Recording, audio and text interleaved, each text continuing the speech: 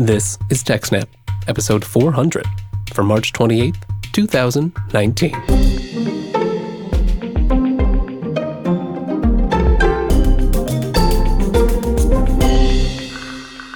Hello, and welcome to TechSNAP, Jupiter Broadcasting's Systems, Network, and Administration podcast.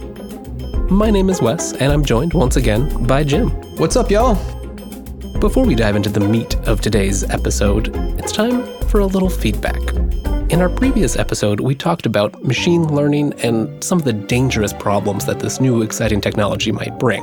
Unfortunately, we got a little excited and maybe weren't the most clear about unsupervised learning. You could also say that we weren't as accurate as we could have been about unsupervised learning.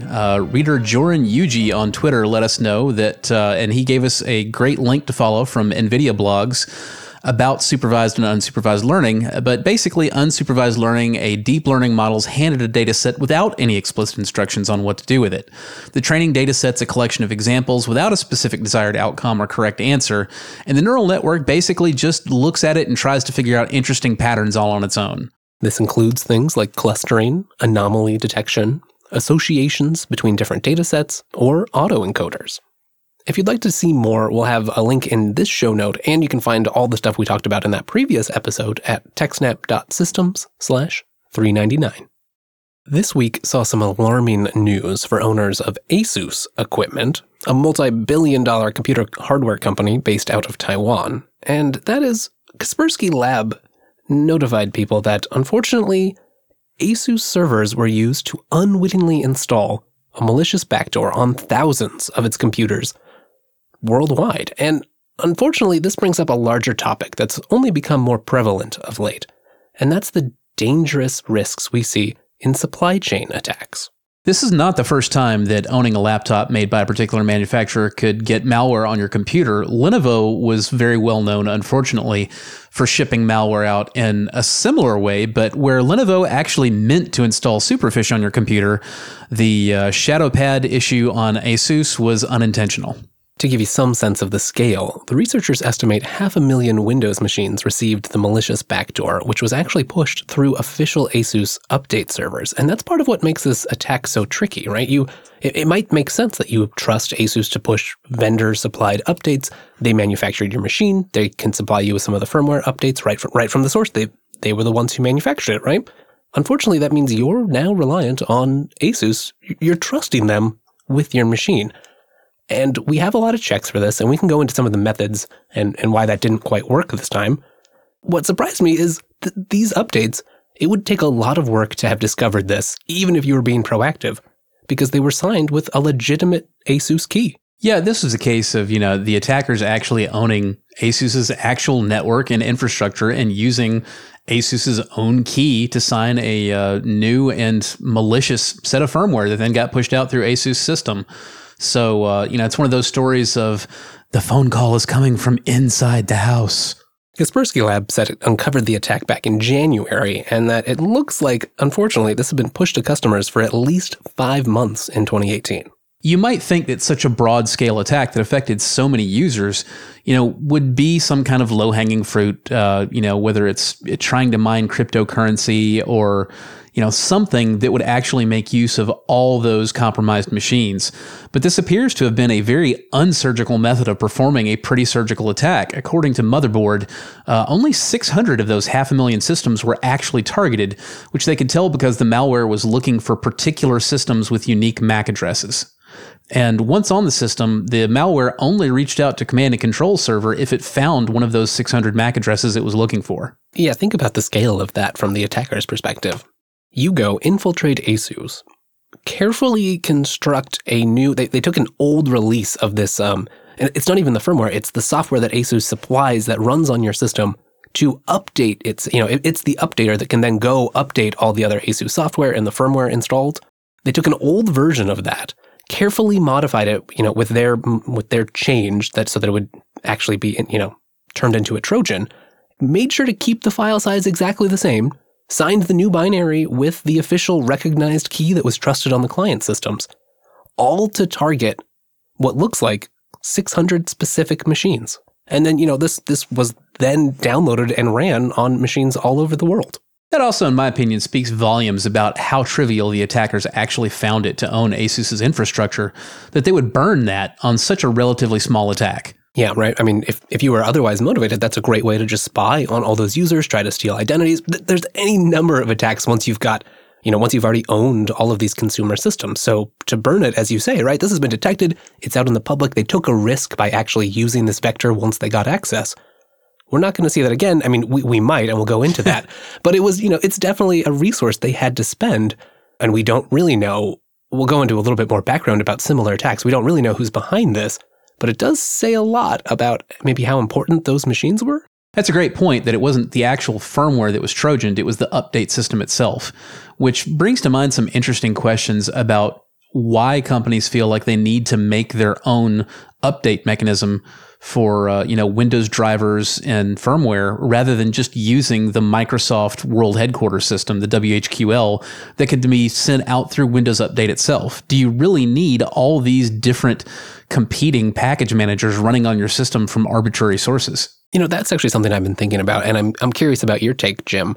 How do you feel about that? So sometimes there can be good benefits to having diverse systems, right? So if let's say Microsoft's central system was owned, the reach would be huge. And in this case, I don't own any ASUS systems, so it might have affected me in other ways, right? ASUS systems on my network, but it didn't directly affect me. So that's one nice thing. But we then have the risk of every single individual instance. And if you have a slightly more centralized or at least, bigger system, you can, in theory, have more resources to defend it and analyze it and set it up securely. Where do you fall on that?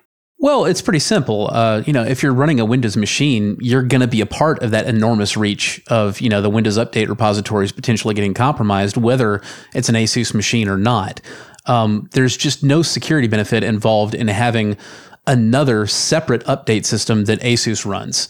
Knowing that you already have to be a part of this, particular, vulnerability vector, for lack of a better words, coming from Microsoft, why add one from ASUS? ASUS should really be doing the right thing, which is to get their updates certified by the WHQL and pushed out through Windows Update directly. If they're not going to do that, then the onus is on them to do a much better job than they clearly did in securing their own supply chain.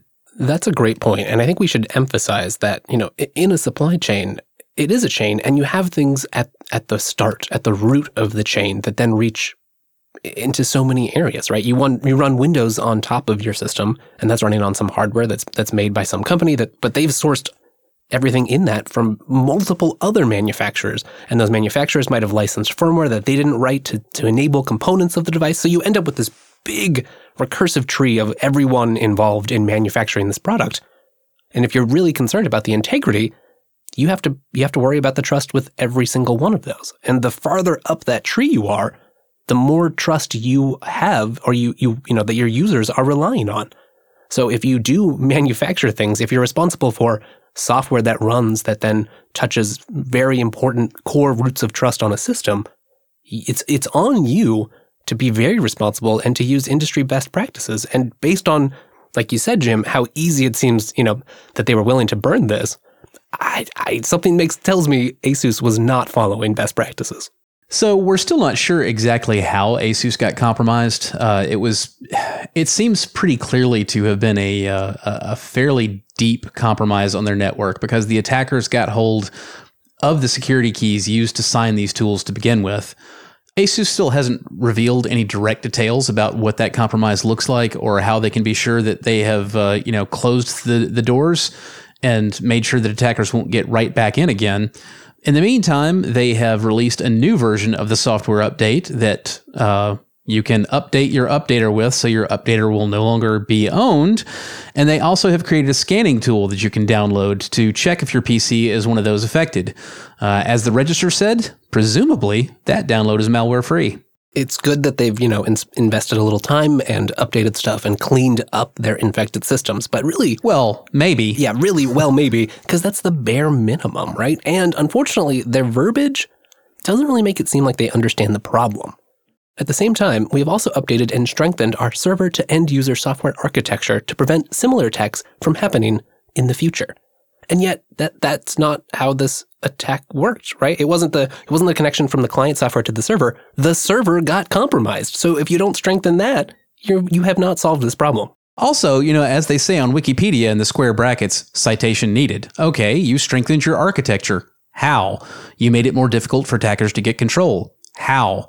What were the vulnerabilities that the attackers exploited in the first place to get onto your network and steal your keys? How can you be sure that they won't get the next keys? Those are the kind of details we haven't gotten out of ASUS.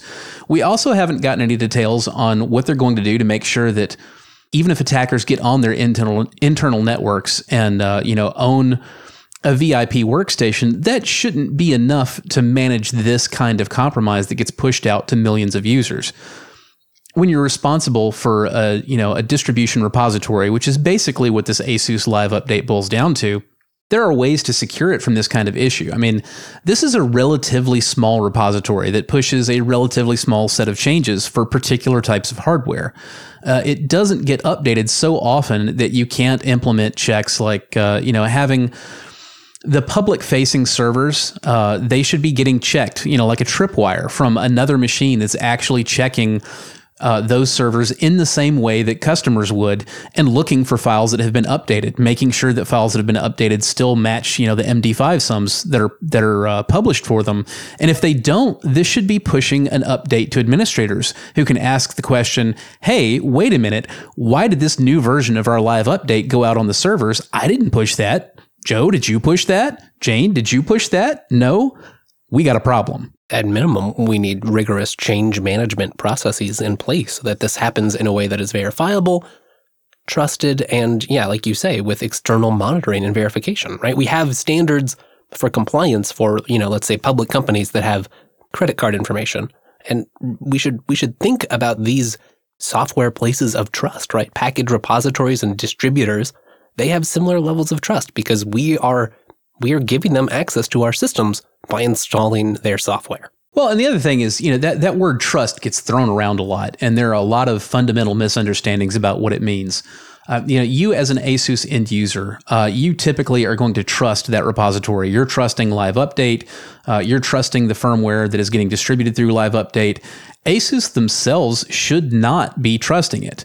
The trusted machine from the point of view of somebody who's managing that network that pushes these software updates, you're not trusting the web server that pushes them. You're not trusting the employee workstations that you might push an update to that system from. What you trust is a very, very stripped down, limited access, separate set of servers that looks for changes like what I talked about earlier. And its only function is to scan and look for when things happen and, push out an alarm to you if something did happen so that you can check those timestamps and match that with a user that actually has access who really did make those changes. To make this work, at least as of the time that Kaspersky first wrote about this, ASUS had not invalidated the compromised certificates. So while sure they had hopefully, in theory, cleaned up the actual update servers, they could still locally install any of this stuff because they still had access to the certificates. They could sign malicious files, and machines out there would trust those as legitimate ASUS files. And I know they probably are taking some time. They were probably using that certificate for their own needs and needed to, go through the process to generate a new one. But this is crucial stuff to get right. And, this is also the problem. You don't just use one key and one certificate for all the crypto stuff you do. This is like you don't just run everything as administrator and then you can't change the administrator password. Right. You've got one certificate for this, you've got one certificate for that, you've got another for the other, and you should be able to replace one of those things without suddenly invalidating, everything that your entire enterprise is doing. So one of the interesting things here is that the backdoor and the ASUS update setup, it wasn't really in ASUS's own code. The backdoor was in the C runtime library, which is similar to what happened with the CCleaner case when CCleaner also got compromised and pushed out a bunch of malware, and it's happened again in several games. I think this probably has some bearing on the lack of respect that the attackers seem to had for burning, what looks like such a large 0-day that, has a scope of millions of users, and they're only actually looking to hit like 600 of them, but they go ahead and burn it anyway. Once they've learned how to backdoor the C runtime library, that basically means that, anything out there written in Visual C++, they know they've got a good way in. It's relatively low effort. Once they get access to the network, they can drop in this backdoored library they've already got in their back pocket and expect everything to just work. Right. This is stuff that the compiler, as it's, linking and making your final executable, it's runtime support for the C library that you code against as a developer. So this just ships, it's not necessarily the stuff you wrote. It's the stuff the compiler comes with to help you and make everything work. And so a lot of those routines are going to be generic between different binaries. This also brings the interesting question for the developers in the house. Should you have something in your code that's actually checking what version of the C runtime it's running against, and maybe throws an error if something crazy happens with that. Really, this reminds me of the classic Ken Thompson paper, Reflections on Trusting Trust, which we'll have linked in the show notes. Yeah, the Ken Thompson hack is probably the scariest thing I have ever read in my career as a system administrator. For those of you who aren't familiar, Ken Thompson is a legend from way back in the Unix days, and I do mean Unix, not Linux. And the Ken Thompson hack is one in which you compromise not the runtime library, but the actual compiler itself in such a way that all the code produced by that compiler, it propagates malware in much the way that a virus would. And it isn't necessarily going to do something, in every single bit of object code produced. But the thing that's really nasty about this is that, most languages are bootstrapped, meaning that new versions of the compiler for that language are compiled using the last version's compiler. So the question is, if everything that you're doing is compiled with this particular C compiler that might have originally been compromised 20 years ago, that backdoor can persist over version after version after version of that compiler, and it's very difficult to detect, because if you're trying to detect it with tools that you compiled using, again, the same compromised compiler, it's not going to let you do it. So this basically means that the only way to truly be sure that you're not affected by a Ken Thompson hack is, reviewing your code at the machine language level. I think that really speaks to some of the things we're talking about today, because, okay, great. In the case of ASUS, that we have a new update that's been rolled out. But if you were previously affected by that Trojan version, how do you know that your firmware is secure, right? I mean, if it overwrote some of your UEFI firmware and then you've rebooted and restarted the machine, how are you going to be able to tell? It's got more access than you do. I would be very wary about the state of my machine after that. And in a larger scale, so many of our, we use computers to make more computers, and we use computers to then do all the secure things that we have. Sure, there have been more and more efforts made to hardware roots of trust and other such things. Apple in particular stands out here. And in many cases that can be good, but we should still be aware we are reliant on the supply chain. Yeah, and in case you're wondering, the answer as to how do you trust a machine that's once been infected with malware, the answer is you don't. That's the canonical answer at any rate. Not referring to the folks who make Ubuntu, but you don't ever trust a machine that has once been infected with malware. If that's a serious machine that you take seriously, you pave it and you reload it. You reload the entire operating system, and everything comes in from backup, and you trust nothing, because the problem is that you can't run code on a compromised machine to clean the compromise off that machine, because you don't ever really know that you've gotten anywhere with it. Where this gets really nasty here with the ASUS Live update is we're not just talking about software. We're also talking about firmware that gets installed on, motherboards and video cards. And once you're talking about code that, gets flashed onto, firmware ROMs, there becomes a real question of, can you ever get that off, given that a lot of the time, the update mechanism is also a part of the actual firmware that's already on the ROM? How can you be absolutely certain? Do you have to throw the whole piece of hardware away? Yeah, exactly. And where it becomes interesting too, right, is we saw a level of targeting here. And we rely on manufacturers, but manufacturers also have suppliers. So the higher up you go, the more dangerous this gets and the more skeptical you have to be. Because if you can infiltrate the machines that are used to actually flash the chips that are put in the computers in the first place, well, now you've got access to everything. You do. And, Wes, I forget. I mean, ASUS is huge, but Where do they rank again on the Windows actual OEM machine manufacturer? Aren't they like 7th? As of 2017 unit sale numbers, ASUS was the 5th largest PC vendor. Scary stuff. Yeah, we don't really have hard numbers on, just how many people were infected. Kaspersky says 57,000 of their users had downloaded and installed the backdoored version. So you can extrapolate from there. You won't get anything precise, but it does signify that this is a problem, and it's continued to be a problem. The hardware we have these days is getting more and more complicated. Just think about, the hard drives we use with things like SSDs that are all running complicated embedded operating systems running the controllers in there. And that contains your whole disk, right? If you can't trust what's coming out of your hard drive, how can you trust anything your computer's doing? Yeah, you also have to worry about, personally as a 100% Linux shop, I don't really have to worry about ASUS Live Update. That wouldn't have been installed on any of my machines. Even Windows machines, I would never have installed that, for exactly the reasons we talked about before. I want to minimize, the types of exposure I get. But ASUS is not only the world's 5th largest PC vendor. Once you count in, the share of custom-built machines that have ASUS motherboards, you've expanded that reach even further. And, you have to worry about the fact that even if you never download anything from ASUS, once an APT gets the kind of access to ASUS's network that, in my opinion, must have been possible, to steal their signing keys for their infrastructure, what if there's other 0 days that we don't know about that are going onto the UEFI and the BIOS on these motherboards right from the factory?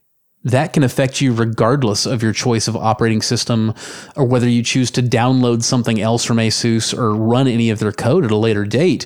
This is very low-level code that could be running behind the scenes on your machine, no matter what you're doing with it or what operating system you use. I don't know about you folks, but that makes me feel like I need a shower. Amen. You mentioned not running this stuff on Windows, and actually on the Linux side of the house, some things have changed recently with the advent of the Linux Vendor Firmware Service. Just this week, actually, there was a big announcement where the Linux Foundation has welcomed the Linux Vendor Firmware Service as a new project under their umbrella. Unfortunately, I just checked right now, and as of this recording, ASUS is not participating in that service, which provides a centralized location to distribute firmware updates that are compatible and can be installed from Linux. Yeah, are they actually running a repo as well? I knew that they were providing it was basically like a standardized installer, so you could do your flashing, without having to do the horrible hacks of, like booting from a fake floppy or, whatever. But I didn't know they were actually running a repository for the updates. Yeah, there's a UEFI capsule format and some software around that, but you can also use the service, which pairs with the firmware update tool. It even has some integrations with stuff like GNOME software, and you can just receive the updates almost like any other software package update. Wonder what the supply chain looks like for that code distribution. And that is a great question. Now, Jim, this story got me thinking. This really isn't the first time that we've been talking about ASUS and their not-so-great security practices, is it? No, it is not. Darknet Diaries, another podcast, did a really good episode on the ASUS Routergate back in 2016. To make a long story short, ASUS decided that it would be an absolutely great idea to enable an FTP server on their routers, public-facing, with absolutely no authentication required, that would allow access to all sorts of things, including any attached storage that users had plugged into the router to serve on their own local network, whether it be by like a USB hard drive or just a thumb drive plugged into the USB port on the router, with no authentication required whatsoever. That could be port scanned and discovered from the internet, and all those files could be read, written to, whatever. And, as horrifying as that sounds, what made it even worse, way worse in my opinion, and we see this a lot with the big vendors, when this problem was discovered and reported, just basically a random user started poking at his router and discovered, oh my goodness, there's unauthenticated FTP available from the internet, and, I can't even put a password on it if I want to, and it shows all my files. When he reported that to ASUS, he got a response that, yeah, we think that's a good idea. We're going to keep doing that. And eventually they actually had to get compelled to comply by the US FTC and were forced to make a pretty big settlement. And part of that settlement included setting up a security audits for the next 20 years. I wonder how that audit process is going because, boy, they'll sure have some things to talk about at their next meeting. That is a really interesting question. I've seen that ASUS had to establish and maintain, quote, a comprehensive security program subject to independent audits for the next 20 years, unquote. But I'm not sure what the scope is on that. Like, was that only for the consumer router division? Did it cover the entire company? Is this issue where they gotten their keys stolen something that should have been uncovered through that program and through those audits? Or is it completely outside that scope? Yeah, those are all the little details that end up making a big difference in stories like these. And unfortunately, we just don't know. At any point, can a U.S. court actually compel ASUS to put some grown-ups in the room? We just don't know. When we have these kind of supply chain attacks that push this malware out to such a large potential audience, what happens when the device is affected by that rather than general purpose computers or motherboards or video cards or you name it? Everybody is just going nuts with the whole smart speaker craze, whether it's Amazon Echo or Google Home, Siri, you name it. What happens when your smart speaker gets compromised with something like this? And, you got somebody bugging a million homes, literally hearing every word you say. Those are devices that are intimately connected to our daily lives and many of our online accounts. The other thing this makes me think of is, we've been talking about a lot of physical stuff, hardware, those sorts of supply chains. But in the Amazon example, or the case of smart devices, not only do you have a device in your home, but you're running various applications provided from who knows where that you enable on that device, and they're relying on any number of software packages and libraries that they receive. And that's one of the great things about open source, but it applies to proprietary packages as well. We've recently seen several, compromised, malicious uploads to, I can think of NPM in particular, but also to Python, right? There was the Colorama package, which looked similar to the real Colorama without a U.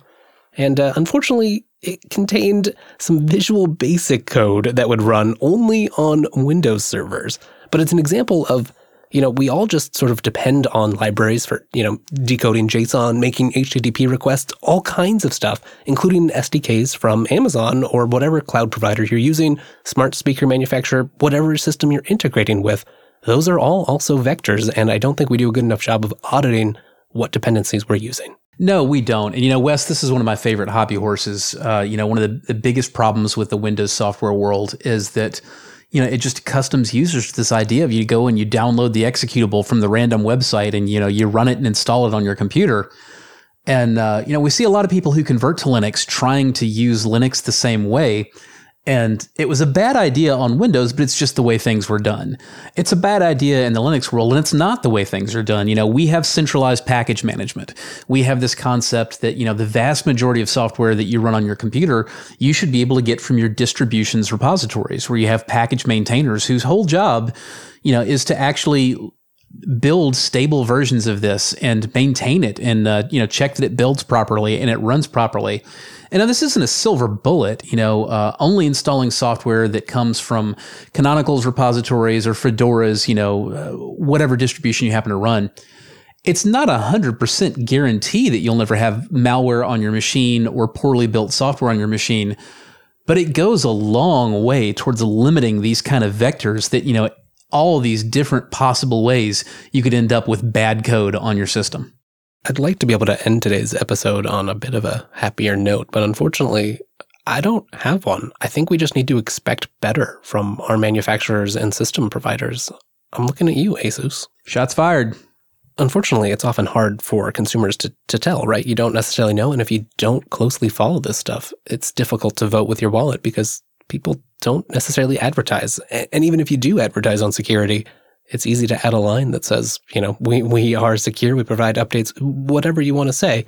There's just not a lot of good tools for us to judge the security of the infrastructure of a private entity that's providing us updates. And so unfortunately, there's not much we can do.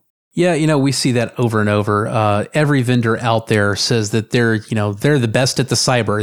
They've got a page dedicated to how amazing they are at cybersecurity, and then this kind of thing happens. And there's only so much that you can expect an end user to follow and to understand about these issues. But I do think it's fair to say that this kind of security issue should come with a real pocketbook impact to a company like ASUS that makes such romper room security errors, like pushing routers that have unauthenticated FTP exposed to the internet, and allowing people into their network to steal keys and sign software, and continuing to use the key themselves to sign the software even after they know it's compromised.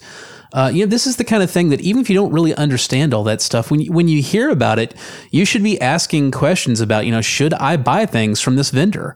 Are there any vendors that provide similar products that I'm not hearing things in the news about how they got owned? These are all great points. And I think as, people who pay attention, it's on us too to try to educate people around us and talk about things and make it known when companies do good and make it known when they don't. Wes, on that note, I think this story means it's time for me to put my money where my own mouth is. I have been largely building my systems that use consumer motherboards with ASUS boards, and I think it's time I learn my own lesson here and switch to another vendor like Gigabyte that's not constantly in the news with this kind of security problem. It's one small step, but I'm glad you're taking it. On that positive note, it's time we get out of here. But before we do, I don't want you to think that computers are all doom and gloom. Oh no, there's tons of great things to learn about them. One place you can do that is at the upcoming Linux Fest Northwest. I'll be there, Jim will be there, and a ton of your favorite Jupiter Broadcasting hosts and community members. We'll have a link. There's still time to make plans. If you're nearby and want to join us, it'll be a great time. Don't miss out. Also coming up, another learning opportunity on April 2nd, before Linux Unplugged, we'll have a live Ansible study group. So if you're interested in Ansible or you already know it and you just want to share some of your expertise, we're welcoming everyone. We just want to talk Ansible, share some top tricks and tips, and have an excellent time before a live Linux Unplugged. If you're already experienced, maybe using Angular or Ruby on Rails, well, we'd love you to join Linux Academy. We're hiring right now, full-time remote position. We're building a great platform for online learning. Come join us. Thanks for listening, everybody. That's another episode. You can find me on Twitter at JRSSNet, and Wes? I'm at Wes Payne. See you in a couple of weeks.